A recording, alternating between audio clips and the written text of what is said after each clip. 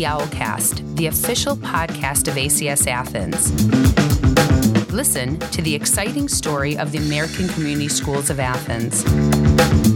Check out what drives all the members of our international community of learners as we create the education of the future. Here's John Papadakis. Early childhood is a particularly significant period in the development of a child when it grows to become an emotionally and physically healthy individual. It's admittedly the gateway to the elementary school and its more formalized educational programs. It benefits children in unique ways as it provides development of skills, cognitive stimulation, and social integration. ACS Athens has invested heavily during the past several years on developing robust and meaningful programs for children 3 to 5 years old, with the latest being the redesign and reconstruction of an ideal environment for unstructured play, the new Early Childhood Playground. We have with us today the principal of the elementary school, Sofia Moros, who has been the driving force behind the transformation of the elementary school of the past few years. In September, her role changes, which she explains herself in our conversation. With Sofia Moros today, we discuss the sights and sounds of an early childhood classroom, the critical elements for children 3 to 7 years of age, identifying the critical skills needed by the students at several grade levels, transitioning from a stateside public school district to an international school abroad, teaching with a potential in mind, not just aptitude for tests, the value of reading on a graduate level degree, leading the growing development of the early childhood program as it opens the gate to the elementary school. Innovation, adaptability, and agility, the effects of COVID in the elementary school, and celebrating the opening of the early childhood playground, sparking the imagination in the unstructured playtime.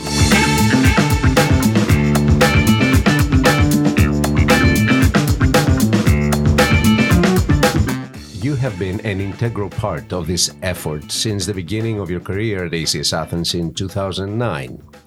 Can you bring to mind those first years of you being in the early childhood program? What are the sights or sounds that have stayed vivid with you? Oh, what a wonderful question, John. 2009, I remember starting my career at ACS Athens as a substitute in early childhood. And I remember seeing laughter, hearing giggles, and a lot of movement in the classroom. I remember happiness, and I remember just complete joy in the classroom with my students. Very colorful. Lots of colors come to mind when I think about early childhood and my experience there, and the students, the support that the school provided as far as aides or, having a team, a strong team. But it was a really wonderful memory. So you are the new teacher. Mm-hmm. You're coming in and everybody focuses on your face. Students and parents. True. So what was your expectation in your first days? I mean, what was your main priority? Personally, my main priority was to do the best I can at my job and to make sure that I'm attentive and there for the students. And that's exactly ACS's belief, isn't it? We're student-centered. Mm-hmm. And I think matching that philosophy was really important and helped me click with the school and my environment. For the past 6 years, you have served as the principal of elementary school. Why do you think it is important to separate the early childhood program from the rest of the elementary school? Or is it separate? That's a great question, too. It is separate, although it blends. So let's think about what makes it separate.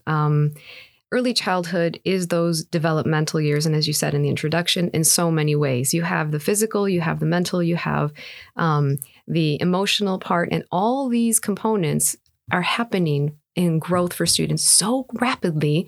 And at the same time, you only have very few years. You have 3, 4, and 5-year-olds to capture that movement and growth. And identifying those traits and what makes students their unique individual self, and identifying that to help foster the growth that students need at that time is really critical for this age. And that's why we say understand the spectrum, understand the progression of early childhood, and understand how it blends into the academic years being first and second grade. So that's why it looks like it's blending together, but essentially early childhood is from ages 3 to 7. So you have this capacity of growth and full development, right? So we're talking about 5 full years. Yeah, but the ages 3, 4, and 5 are the main years to capture, and foster those essential skills. Is it only me, or does it actually happen that, kids grow earlier and earlier, and they are getting mature earlier and earlier? How does that affect your interaction, your scheduling of activities in that age? I guess you don't really find that impact until 3rd grade, when it starts to make that impact in the schedule. But as looking at the early childhood schedule, what you're looking at is really capturing all the bits that make an early childhood student able to, for example, build that dexterity that they need. And that's why we're projecting some of the future programs to look at the concentration on what does it mean to fully adapt a sensory program in the early childhood years. And what does it mean for students then to really master what it is that they need to with their physical. How well did your initial work in the early childhood program prepare you for the position of the principal as you think back to those 6 years? What are the challenges of the elementary school that became more manageable just because you passed through the early childhood program? So starting as an early childhood teacher at ACS, I remember learning a lot about what it was that the international setting concentrated on as far as those key skills and identifying those key skills of what we need our students to be at different levels. As we said earlier, kids are maturing and growing faster now. And so that means that we have to be able to move with the times, and we have to make sure that our program stays at state of the art or as abreast to the most recent best practices as possible, knowing that ACS concentrates on each individual student's needs. Having worked in the early childhood, I see that it wasn't just early childhood. I'm thinking of this as, having experience throughout ACS Athens, but working primarily with the ages of 3 to 7, let's say, having that as my concentration here, it opened up my eyes to saying, what is the pathway? What is the pathway that students need to be on from the time they start in the early childhood program till the time that they transition into the intermediate grades? And having a very clear picture of those standards, those progressions, those steps for students made it very clear for me to understand the curriculum outline, let's say, and then really seeing how that aligns with the leadership role. Because when you move from classroom to leadership and running an elementary school, you really have to have a very solid understanding of those expectations, those growth standards, those next steps, everything from parent, from teacher, and student knowledge and understanding the depth of what it means to be that child, so everybody can work together and understand those steps. So the key is continuity in a sense. Absolutely. Absolutely. Very much like what the Golden Triangle is about ACS Athens. Before ACS Athens, you were an educator in the U.S. You served at Illinois, Chicago, Illinois, one of the largest school districts in the U.S., which I can only assume is a much different experience from an international school overseas. How did you prepare yourself, mentally or otherwise, for this transition? Did you know what to expect? No. I think there are definitely two different mindsets. And coming in from a state school, we tested a lot. We tested our students to the nth degree. And it was different in the sense that the day and structure and the program worked in a certain set way, but school program, the day, the hours were scheduled a certain way. Here at the international setting, we really focus on what it means to be a learner and not so much test to see what you can do because of this aptitude, but looking at your potential, looking at what your unique talent is, and let's identify where the challenges are so then we could support your growth. Looking at a state school, I see structure and rigidness, and I don't see the flexibility, the concentration, and the freedom onto what the learner needs to make his best. Why do you see this difference? I mean, is it the type of schools? Is it the type of students we're serving? I mean, why do you think there is this difference? I think it's pure philosophy, and I think it's the structure that the international setting allows by the nature of being an international school, allowing the school to identify what the strengths are of each student. Mm-hmm, mm-hmm. Your biographical note makes it abundantly clear that you have a passion for language, reading, and literacy. Mm-hmm. Your master's degree is in reading. Mm-hmm. I'm curious, how did you decide to pursue this degree, and what tools did you gain from it? Oh, thank you for asking that. That's a good story as far as I'm concerned, because I love stories. I remember starting teaching my first year. I'm not going to tell you the year, but it was quite a long time ago. And I walked into my first classroom. I was teaching third grade, and little boy Jason was in my class. You remember the name? Of course. I remember his face. I remember everything. And Jason sat next to me one day, and I was trying to get him to do this morning activity. It was around a grammar exercise. And Jason was stuck. Jason couldn't identify the sound. He couldn't even get past the first word. And then I realized I was fresh out of college, right? And I should be able to help him. And I found myself stuck. I didn't know how to guide his first steps. At the time, the colleges weren't focusing on making reading teachers or math teachers, specializing. We had some courses and methods, but we didn't concentrate. So I got up after school.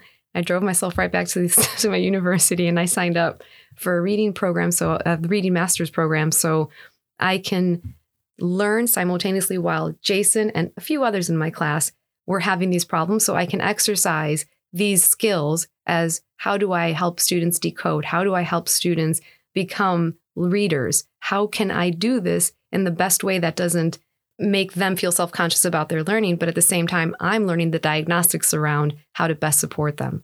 And this is very much what our program now does when we look at the ELA program in the elementary school. So you were, in a sense, doing action research. Yeah, I never thought about it that way, John. Maybe because you were studying and at the same time practicing what you were studying, and you were seeing the effects. Yes, and I was reporting on it in my class. And you were reporting on it. We called it a case study back then. Was it a successful experiment, or not experiment? Now looking back, for what I was able to do, we made gains, but after I finished the program, I wish I had a chance to be with Jason again, so I can kind of redo it. Just because I think I would have made more. I'm pretty sure you can find him. Yeah, maybe now with social media, you can easily find him and ask him. That's a good question. How's your reading, by the way?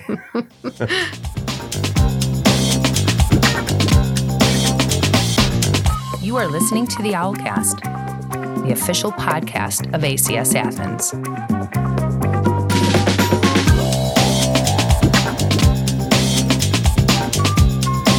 This is your last year as the elementary school principal. Recently, we found out that in September of 2022, you will assume a new role, the Director of Early Childhood Education and Development. What would the new role entail, and how does it align with the overall goals of the elementary school? So moving into early childhood director position, I'm first of all very excited about this transition. I think that change is good. Change is good no matter what comes our way. And in this it's a way to keep you on your feet. And not only, it's refreshing, and it makes you think differently. And all this time as principal, I've been thinking, and my heart has been set on seeing some growth in early childhood, and why that's important, why opening the gates to elementary school, to the early childhood program, are so very important. The role is going to be not only overseeing what the program or the development of programs is going to look like, but also supporting students and working with parents in a different way, building different kinds of partnerships and whatnot. So I'm very excited about those two things, the partnerships that we'll work with differently with parents, as well as the new programs that will be slowly unrolling throughout the year.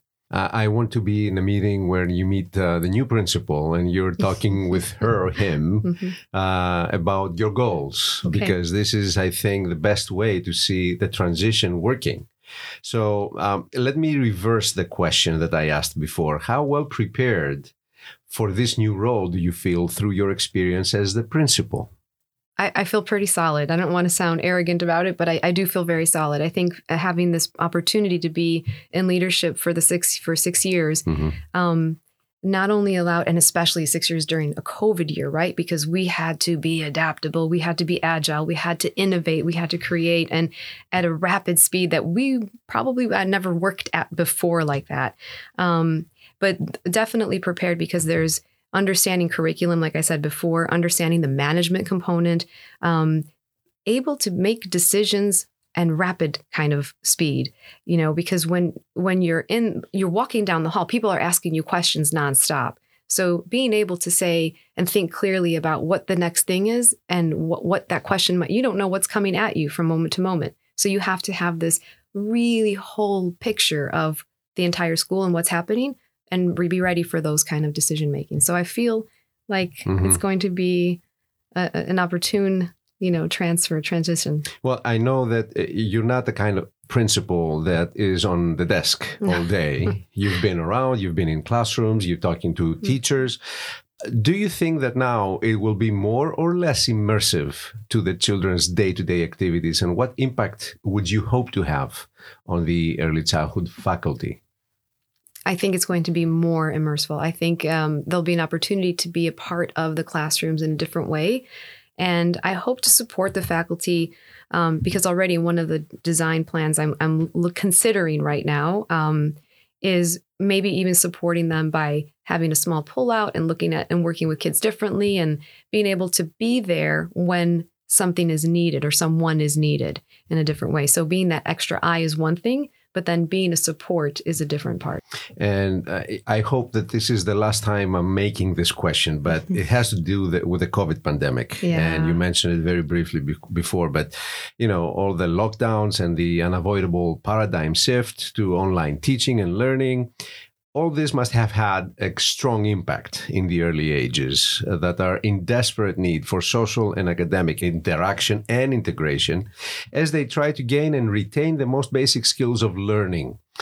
Through your work all these years, you've shown your aptitude in adapting to new technologies, technology-heavy classrooms.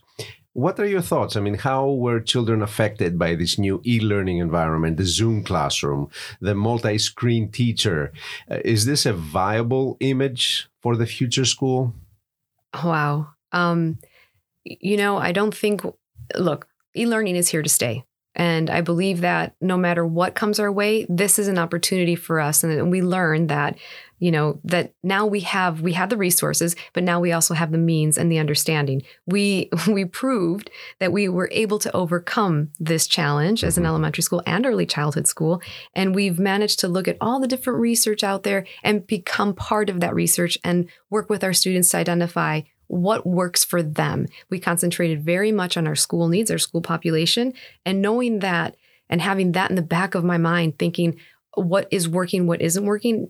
To be honest, John, we see this day by day still, because when we came back, we saw that students didn't have that social component. And we needed a lot of time in our classrooms to kind of restructure what it means to be together again and physically together. We've had restrictions upon restrictions. And I'm really proud to be a part of this team because what we've shown is resilience as much as the students have, right? And the more comfortable and confident our teachers have been to show and lead the way, our students are just there and ready to receive that information. So we have a strong team to work with, and our students are easy to work with. And I think that was one of the biggest achievements, especially in our school, the integration of technology in the early ages, because it's a different thing to have an online classroom in middle school and high school. It's a totally different game when we talk about the early ages. And I'm 100% with you on this, that the effort had some terrific results.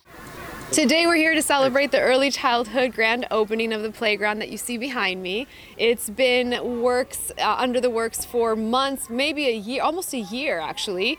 Last summer we got together with the administration team and we talked about the vision of what we see in front of us and what the needs are for early learners and a time of free unstructured play and what that looks like. So every piece of equipment, the grounds, the color schemes, the layout, the space between the sidewalk, the track, and the equipment. Playgrounds are more than what they appear to be because they help children create, freely express their imaginations and let their ideas come to life. Behind us, you'll see that there are two huts that were ordered in very intentionally, because the huts are a space where students, whether they play alone or whether they play with a friend, they can crawl inside there and imagine a world outside that they think that they create of their own. So whether it could be a cold day in the polars, or a hot day somewhere in Africa somewhere, their imagination will come to life through this playground. My name is Kira. I'm in 2nd grade. I think it's very nice because when I was in kindergarten, it didn't feel as safe as this. I like the colors because when I was in kindergarten, the colors weren't this bright and it didn't feel as bright and safe as this. I think that this is perfect. This is actually a really good playground. It has a lot of fun things that kids can do. Like, they have the merry-go-round. They can also do some parkour if they like to. They can have a lot of fun by climbing. And they can also play tag around or just roll in the grass. It's a really fun place here. This is a really cool place if your kids just want to play around. That's why I think this is an awesome place. If you want to swing with a lot of people, you can just go to the bigger one and swing with 3 people. This is the most section where they're mostly fun activities that you can do, like climb and slide down. You can also play a lot around here. There's a lot of fun things that you can do. That is really fun because you get to swing around and you just go round and round. It was really fun. The houses are also really fun. I would like to play family because that would be nice. Yeah. I would also try to play parkour with my friends. So then we can see whoever does the whole entire thing. And whoever wins gets a Bravo. We're ending this academic year with excitement as we celebrate the opening of a new playground space for the early childhood program. Why such a celebration? I mean, what's so unique about the space, and what impact can a playground have in the school experience of young children? The playground is really exciting because so much consideration about what the students need during the day has gone into the design, and even little details as far as where the areas used to flood in the front. Let's make sure that doesn't happen again. But the playground is a place where our students spend the most time. We believe that students in nature, when they're outside in nature, they're being creative, and that's called free play. Free play needs to allow students to have time to think about nothing else except starting to imagine what the world can be like, and creating that safe haven for them out there in the most beautiful, I don't know if you've seen it yet, John, but it is incredible. And to celebrate that opening is one part of that creative play area that we're opening for the students, which we believe wholeheartedly that area is what's going to spark imagination. That area is going to be what's going to have our students have that unstructured, free time to be around. Ms. Moros, thank you so much for being with us. I look forward to your new plans for next year, and I'm pretty sure we're going to have this discussion next year also. Likewise, I think so too. And when you come to the ribbon cutting, make sure you look for Conscious Cub, okay? I'm so looking forward to that. I love the design. It's great. Thank you. Thank you. You are listening to the Owlcast, the official podcast of ACS Athens. Make sure you subscribe to the Owlcast on Google Podcasts, Spotify, and Apple Podcasts. This has been a production of the ACS Athens Media Studio.